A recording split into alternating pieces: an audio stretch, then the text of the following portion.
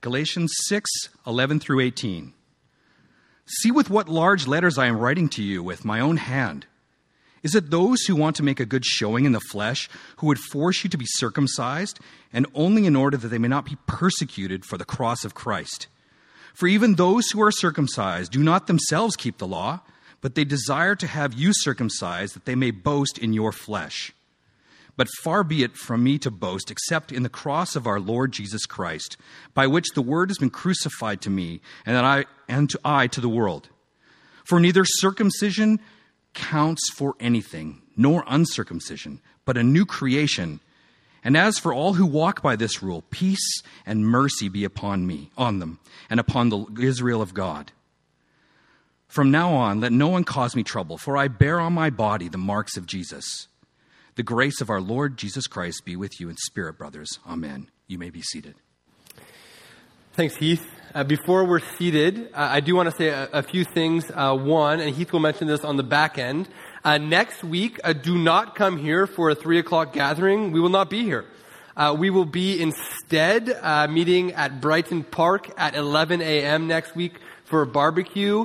We do need you, please to RSVP on Realm. If you don't know what Realm is, they'll tell you about it at the Connect table. We need you to RSVP on Realm so Heath and myself and all those who will be cooking know how many hamburgers to make for you and hot dogs to make for you. And so please RSVP on Realm for that next weekend, next Sunday, 11 a.m., Brighton Park.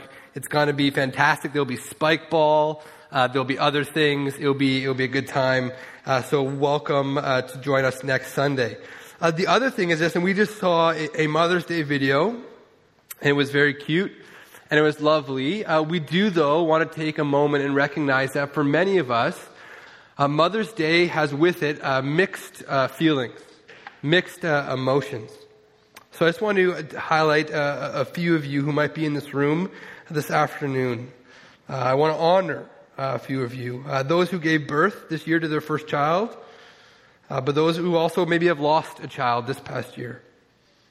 Those who are battling it out with little ones every day. Also those who experienced loss through miscarriage this year. Those who experienced loss through failed adoptions this year. Those dealing with the difficulties of infertility. Those who are foster moms, mentor moms, spiritual moms, mother-in-laws. Those who have a warm and close relationship with your children. Also, we know there are some here who have disappointment, heartache, and distance with your children. There are some here this afternoon who have lost their mothers. Those who have experienced abuse at the hands of your mother. Those who have lived through the overall testing of motherhood. Those who have aborted children. Those who have placed children up for adoption. There are those who are single here this afternoon who long to be married and mothering your own children. Those who will have emptier nests in the upcoming year. And still there are those who are pregnant with new life even right now. I want to take some time right now before we pray to tell you that we love you, we honor you, and we bless you. Would you join with me as we pray? Jesus, we thank you for this time. We ask that you would, by your Spirit, speak to us as we open your word. Knowing, Lord, that without your Spirit forming and leading and guiding our community, forming and leading and guiding these very words, Father, that we're doing a futile thing. So, Lord, would you, by your Spirit, speak to us this afternoon, we pray. Amen. Well, good afternoon. I think I heard Courtney on that one. Thanks, Courtney. No, she's like, it wasn't me. Good afternoon. My name is Jake. Along with Heath, I'm part of the team. It's good to be with you. Today is actually our last day in the Galatians series. As I said, next week we're not gathering. It's a very this heavy gathering, and so I might be looking here, but also looking here as well too. So that's weird. Today's our last day in Galatians. Next week we're not gathering, and then the week after that we're actually taking 5 weeks. 5 weeks to look at how the gospel intersects. Thanks, Mike. With certain topics. So we're looking at the gospel and hospitality, the gospel and creation care, the gospel and technology or something like that, the gospel and work, and then finally we'll be looking at the gospel and deacons and the role of deacons in the church, and Lord willing, I think maybe not installing some deacons. We're still figuring that out as of right now. I know they definitely are in South Vancouver, likely not here in East Vancouver. So that's where we're going over the next few weeks, just so you know. And then after that, throughout the summer, we're headed into Proverbs for the whole summer, and that's going to be a good time in there as well. Well, like I said, today's our last day in Galatians, a series we began 27 weeks ago. Can you believe that? 27 weeks ago with an introduction, and are ending today with a goodbye, a farewell. Now, I don't know if you've had to say many final words or parting words in your life. Perhaps you've dropped a child off at university or at school for the first time. I know this is coming up for us in the upcoming year, and we'll have to say final words to our oldest before he goes into the scary world of kindergarten. And it will be heartbreaking, and my wife will cry. I will not cry. My wife will cry. Some of you, more seriously, have had to say final words to those that you loved as they were on a deathbed dying. A friend of mine, just a few weeks ago, he has a mom, and his mom had been ill for a few months. And just a few weeks ago, it looked like his mom was coming to her end. His mom didn't know Jesus. This friend of mine is a pastor. And he wondered to himself, what are the final words that I want to speak to my mom? What are the things I want to say to my mom before she dies? And he spoke to her the words of John 11. And in John 11, Jesus says this, I am the resurrection and the life. Whoever believes in me, though he dies, yet will live again. Then he asked his mom in these final words, do you believe this? And on the same morning that his mom accepted Jesus, she also died. Final words are important, aren't they? Like the last thing we want somebody to hear, to come out of our mouth, to be reminded of. We want to plead with them, beg them, impress a truth upon them. Final words matter. It was true of final words in Paul's day, and it's true of final words in our day. And you can imagine that the Galatian church has been gathered around for 27 weeks now. They've just been gathered around. That's just a joke. It didn't work this morning either. I should have dropped that. For 27 weeks they've been gathered around. That's a joke. They've been gathered around, and they've been listening to a letter from the Apostle Paul. The Apostle Paul has been writing to them. And now they get to this final section of this letter, and Paul grabs the pen from his scribe. And he says, listen, I'm going to write something myself. And they all peer to see Paul's very own handwriting. What could be so important? What would Paul want to highlight that's just so necessary that he would grab the pen from the scribe and write it himself? What are the so important final words that Paul wants to bring to the Galatian church? And what are the so important final words that Paul wants to bring to us today? What's his parting challenge? We could summarize it like this. Paul says, will you choose faith or works?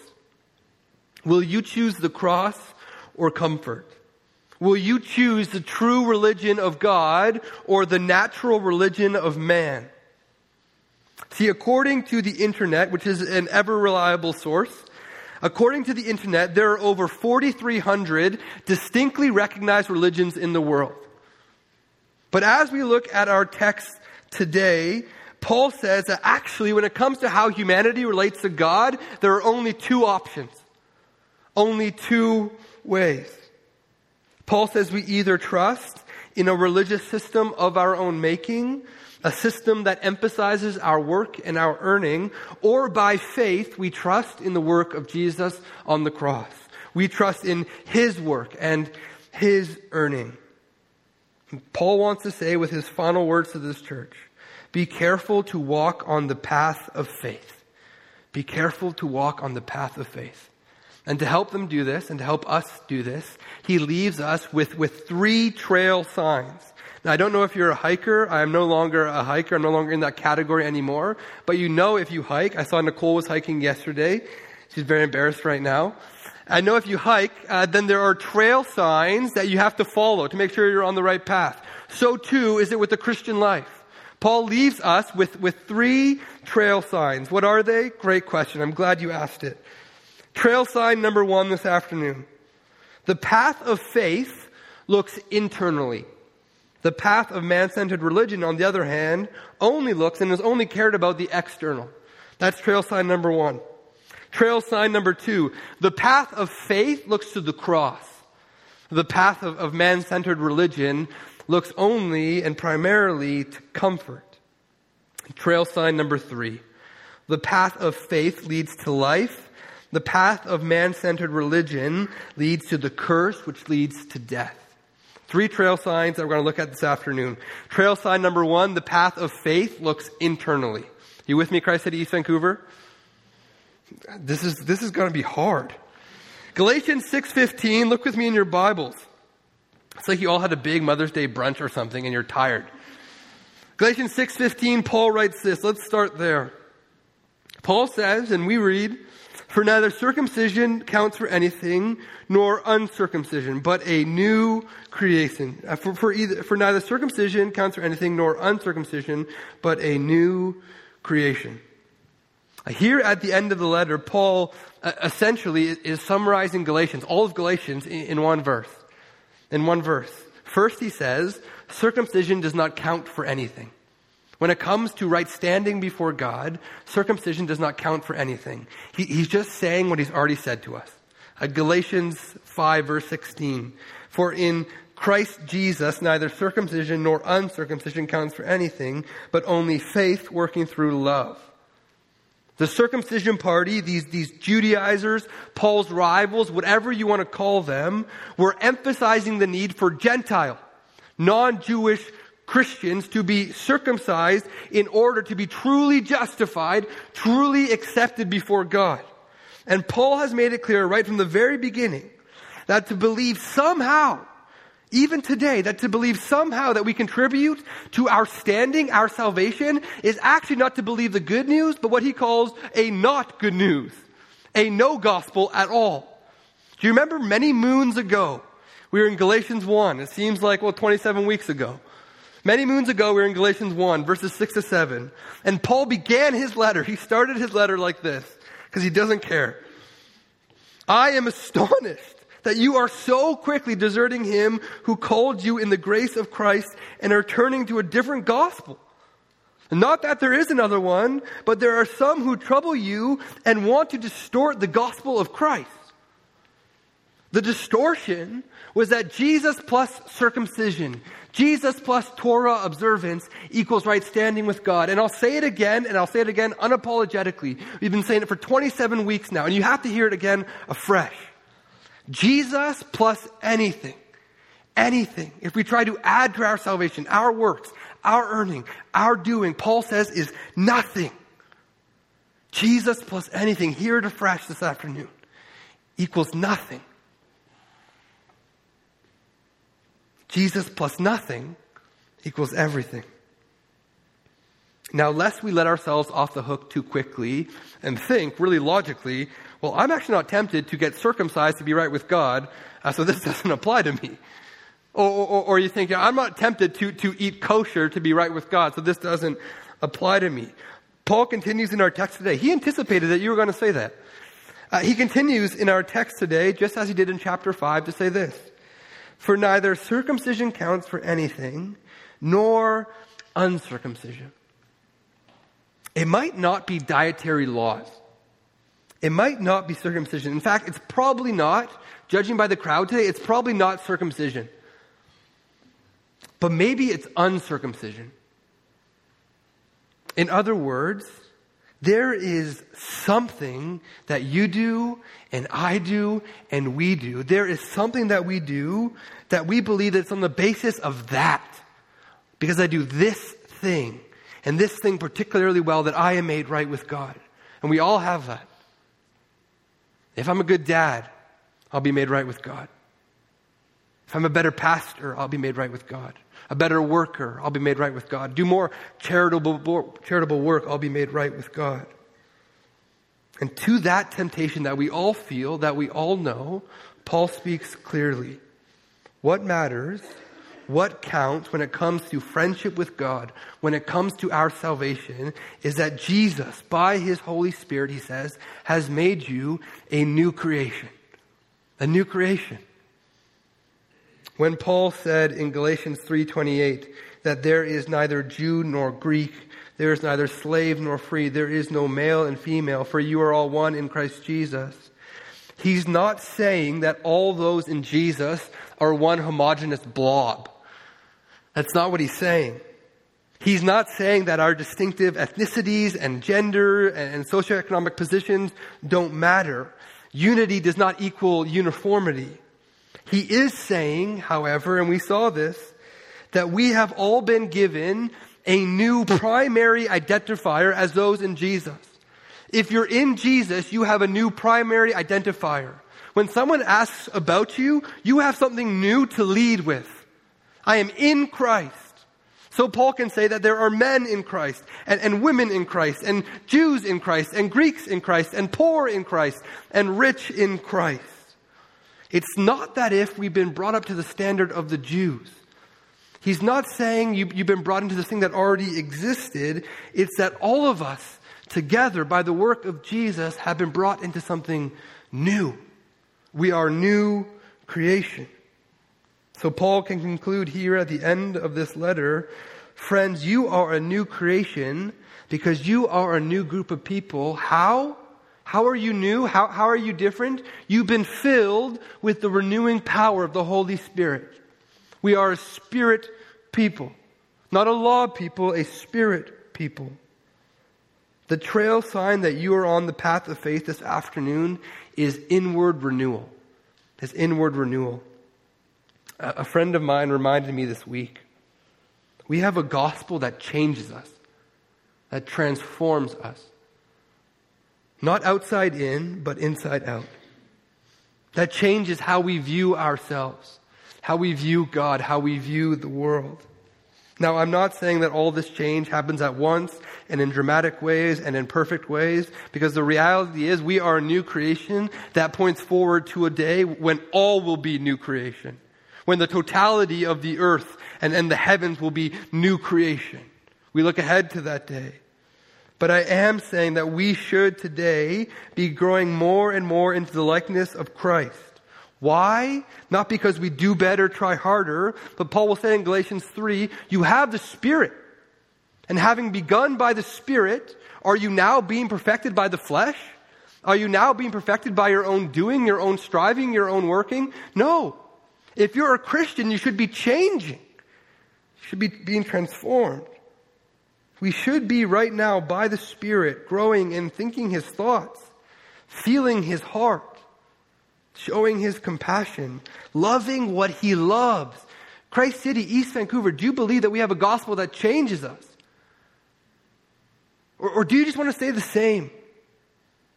You want a little bit of Jesus, not a transformative amount, but like a therapeutic amount. Like you have this one particular problem. If Jesus could deal with that, that'd be great. But I don't want to be changed. It sounds uncomfortable. What we're being asked to consider in their text today is whether or not we understand ourselves and God and our world from this place of being a new creation. Because later Paul will say, but far be it from me to boast except in the cross of our Lord Jesus Christ, by which the world has been crucified to me and I to the world. When Paul says he's been crucified to the world, he is saying that he is no longer captive to the worldly way of doing things. One with Jesus, Paul is no longer a prisoner of the game of self-promotion.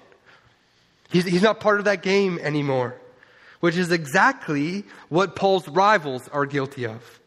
See, if the first trail sign that you're on the path of faith is an emphasis on internal renewal or inward renewal, the sign that you might be on a different path, a man-made path, a path of religiosity, is a focus on external behavior, external doing. Notice, look at verse 12 and verse 13 with me. Paul says this, it is those who want to make a good showing in the flesh who would force you to be circumcised. Now skip down to verse 13. For even those who are circumcised do not themselves keep the law, but they desire to have you circumcised that they may boast in your flesh. Why do these false teachers want the Gentiles to be circumcised? On one hand, it's really simple. They can report back to Jerusalem, look how many foreskins we've got. It's an easy metric, right? Like is the church growing? I don't know. We got like 100 foreskins over here. Right? Weird flex, but okay. That's what they're doing. It's an easy metric. Look, we have the proof. It's right here. The phrase in verse 12, to make a good showing in the flesh, is all about putting on a face, putting on a presentation, presenting as a person or a group of people who are religious and spiritual and accomplished. And Paul detects this desire to be perceived as religious as one of the motives that is driving these false teachers. Now, will inward renewal result in acts of love? Yes. And if you think I'm saying otherwise, you have not listened to the past few weeks of sermons. Of course. Will this result in acts of love? Will it result, as Paul says in Galatians 5, in faith working itself out or expressing itself in love? Absolutely. But the false teachers are concerned only and solely and entirely with the external. Only with making a good showing in the flesh. Only with outward appearances. And a Christian anthropology, a Christian view of the person, won't allow for that. A biblical view of the person says that we need deep interior renewal. And don't we feel that? Like what we really need, what we really truly desire if we're alone by ourselves for a moment is not that we need a new coat of paint or window dressing, but we in fact need deep interior renewal. We need to learn how to view God differently, how to view ourselves differently, how to view others differently. We need a complete tear down and reconstruction. And that's the message of the gospel. We need a new creation. A new creation, we'll find, made possible by the cross of Christ. That's the first trail sign. The second trail sign that we must see today is that the path of faith looks to the cross, whereas the path of man-centered religion looks only and solely and is concerned primarily with comfort. You'll notice that in verse 12, Paul gives a second motive for the false teachers wanting the Gentiles to be circumcised. And he says this, "It is those who want to make a good showing in the flesh who would force you to be circumcised." Now listen, and only in order that they may not be persecuted for the cross of Christ. The cross of Christ is really, really, really offensive. Preaching the cross of Christ is super offensive. And if you don't believe me, I'm going to try to offend you right now. The cross of Christ says you're not smart enough. We're an educated city, right? A lot of PhDs, master's degrees. We're well-read people, have subscriptions to fancy magazines, latest books. We're an educated people, right? The crucifixion of Jesus in our place and for our sins tells us that we can never earn enough degrees to be right before God. That we can't think our way to the holy. That we can't philosophize our way to the divine. The cross of Christ says you're not moral enough. That you're volunteering at the shelter on the downtown east side, at the local food pantry, on its own, by itself, is not enough to make you right with God. The crucifixion of Jesus in our place, for our sins, tells us we need someone else's moral record. We need someone else's good deeds to be counted to us. That we can't do good, be positive, our way to the good shepherd. The cross says you're not fit enough. You're not healthy enough. I was preaching in Kitsilano this morning and I felt that they really felt that pang there. You can't drink enough green smoothies. You can't go to enough CrossFit classes. You will still die and rot apart from the work of Jesus on the cross. The crucifixion of Jesus in our place and for our sins tells us that we can never be strong enough to cheat death. That we need the one who is strong enough to take the sins of the whole world upon his shoulders. to receive the eternal life that he's come to bring. I'm not done if you're wondering. The cross says you're not spiritual enough. That all of your deep cosmic insight that you stumble upon while you're on your latest acid trip is actually gobbledygook, is nothing. It is toddler babbling. More akin to the hollow advice of a tabloid magazine than anything sage that might proceed from a wise guru. The crucifixion of Jesus in our place for our sins tells us that in the infinitely wise plan of God, a plan deemed foolishness by men, he has sent his Son. He has sent his very wisdom to do what we never even thought of doing. To do what we never even thought we needed. One commentator summarizes, nothing in history or in the universe cuts us down to size like the cross. You don't need to wonder why the false teachers were hesitant to preach the cross.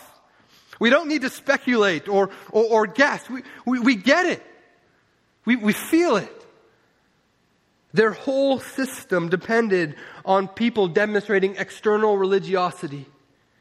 And Paul's saying, it's not enough. It's not enough. What matters, what counts, is that we are a new creation. And I can't do that. And you can't do that. Only Jesus can do that.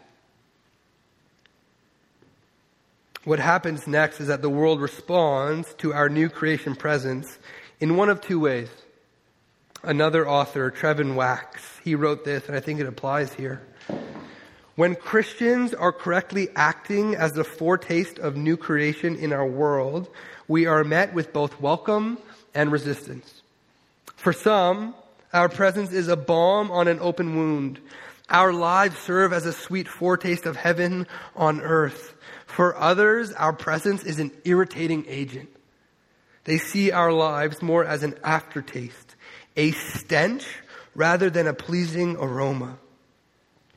Unlike these false teachers who love comfort, and perhaps like us who love comfort, Paul has personally experienced what it means to be seen as an irritating agent, to be thought of as an unpleasant aftertaste.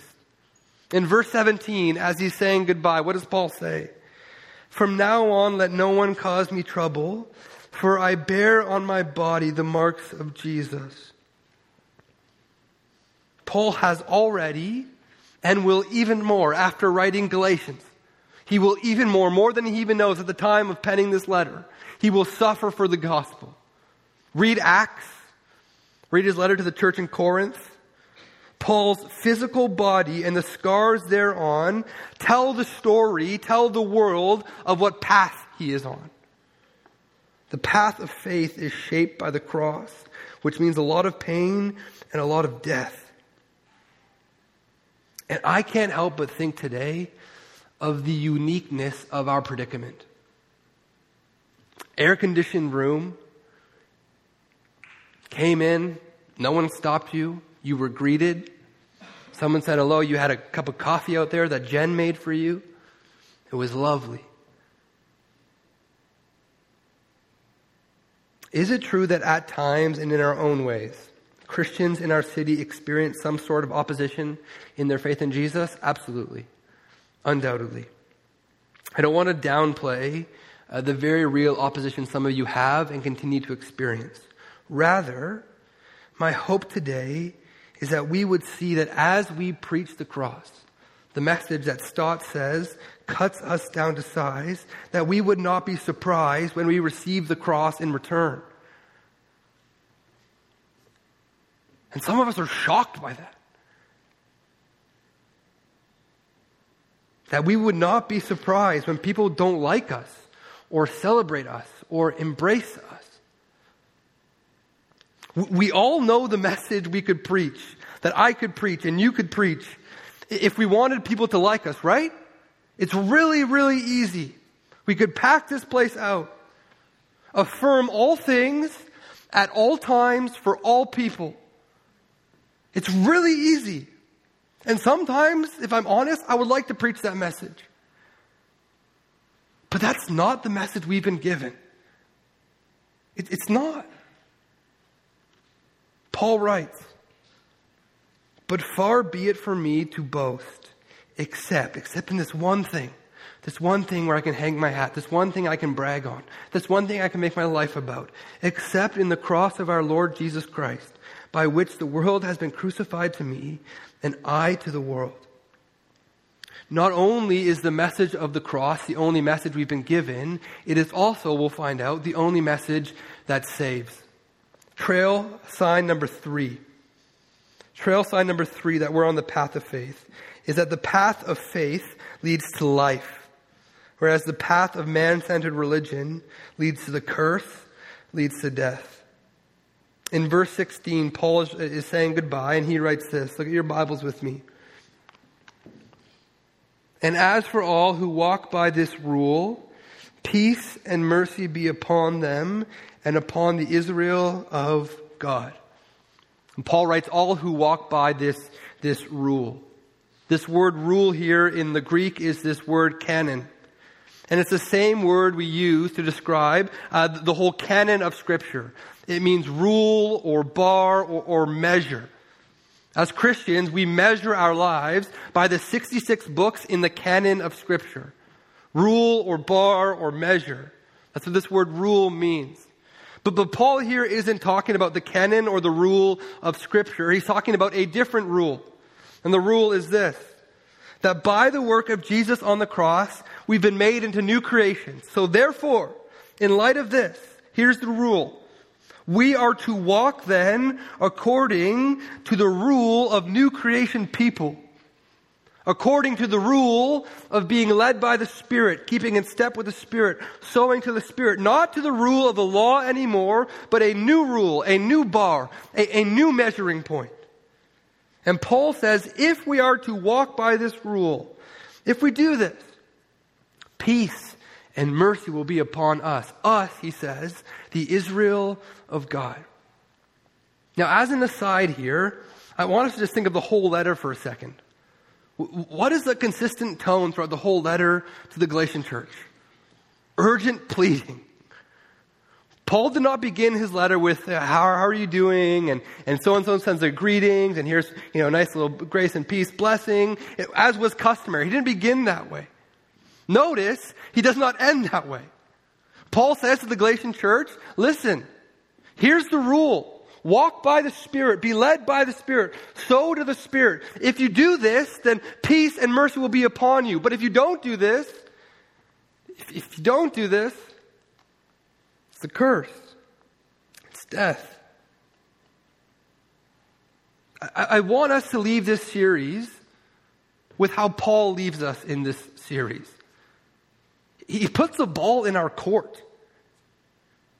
We've talked for 27 weeks about the freedom of the gospel because it's very, very, very, very, very, very, very important. And what will we do? How will we respond? Will we continue to be enslaved, as Paul says in Galatians 3, to old principalities and powers, old ways of thinking about things, old ways of dividing ourselves? Or will we be a new community filled with the Spirit, led by the Spirit, expressing the gifts of the Spirit, loving one another and serving one another, both inside and outside the church in the Spirit? The ball's in our court. Indeed, if we walk by faith, this will prove that we are the Israel of God. Again, the idea here is not that we're all being made Jewish, but Paul is saying that walking by faith in Jesus is this sign that we're part of this new community that God is bringing together. Again, how? By His Spirit. God's Israel, God's people, are not those who focus on the external, are not those who look to comfort, and are not those who will find their end in eternal death. Because in verse 13 of Galatians 6, Paul wrote this, and maybe you missed it, and maybe you just read it in passing and didn't give it a second thought, but Paul wrote this: "For even those who are circumcised do not themselves keep the law." In other words, the rule that these Judaizers made for themselves, even they can't keep it.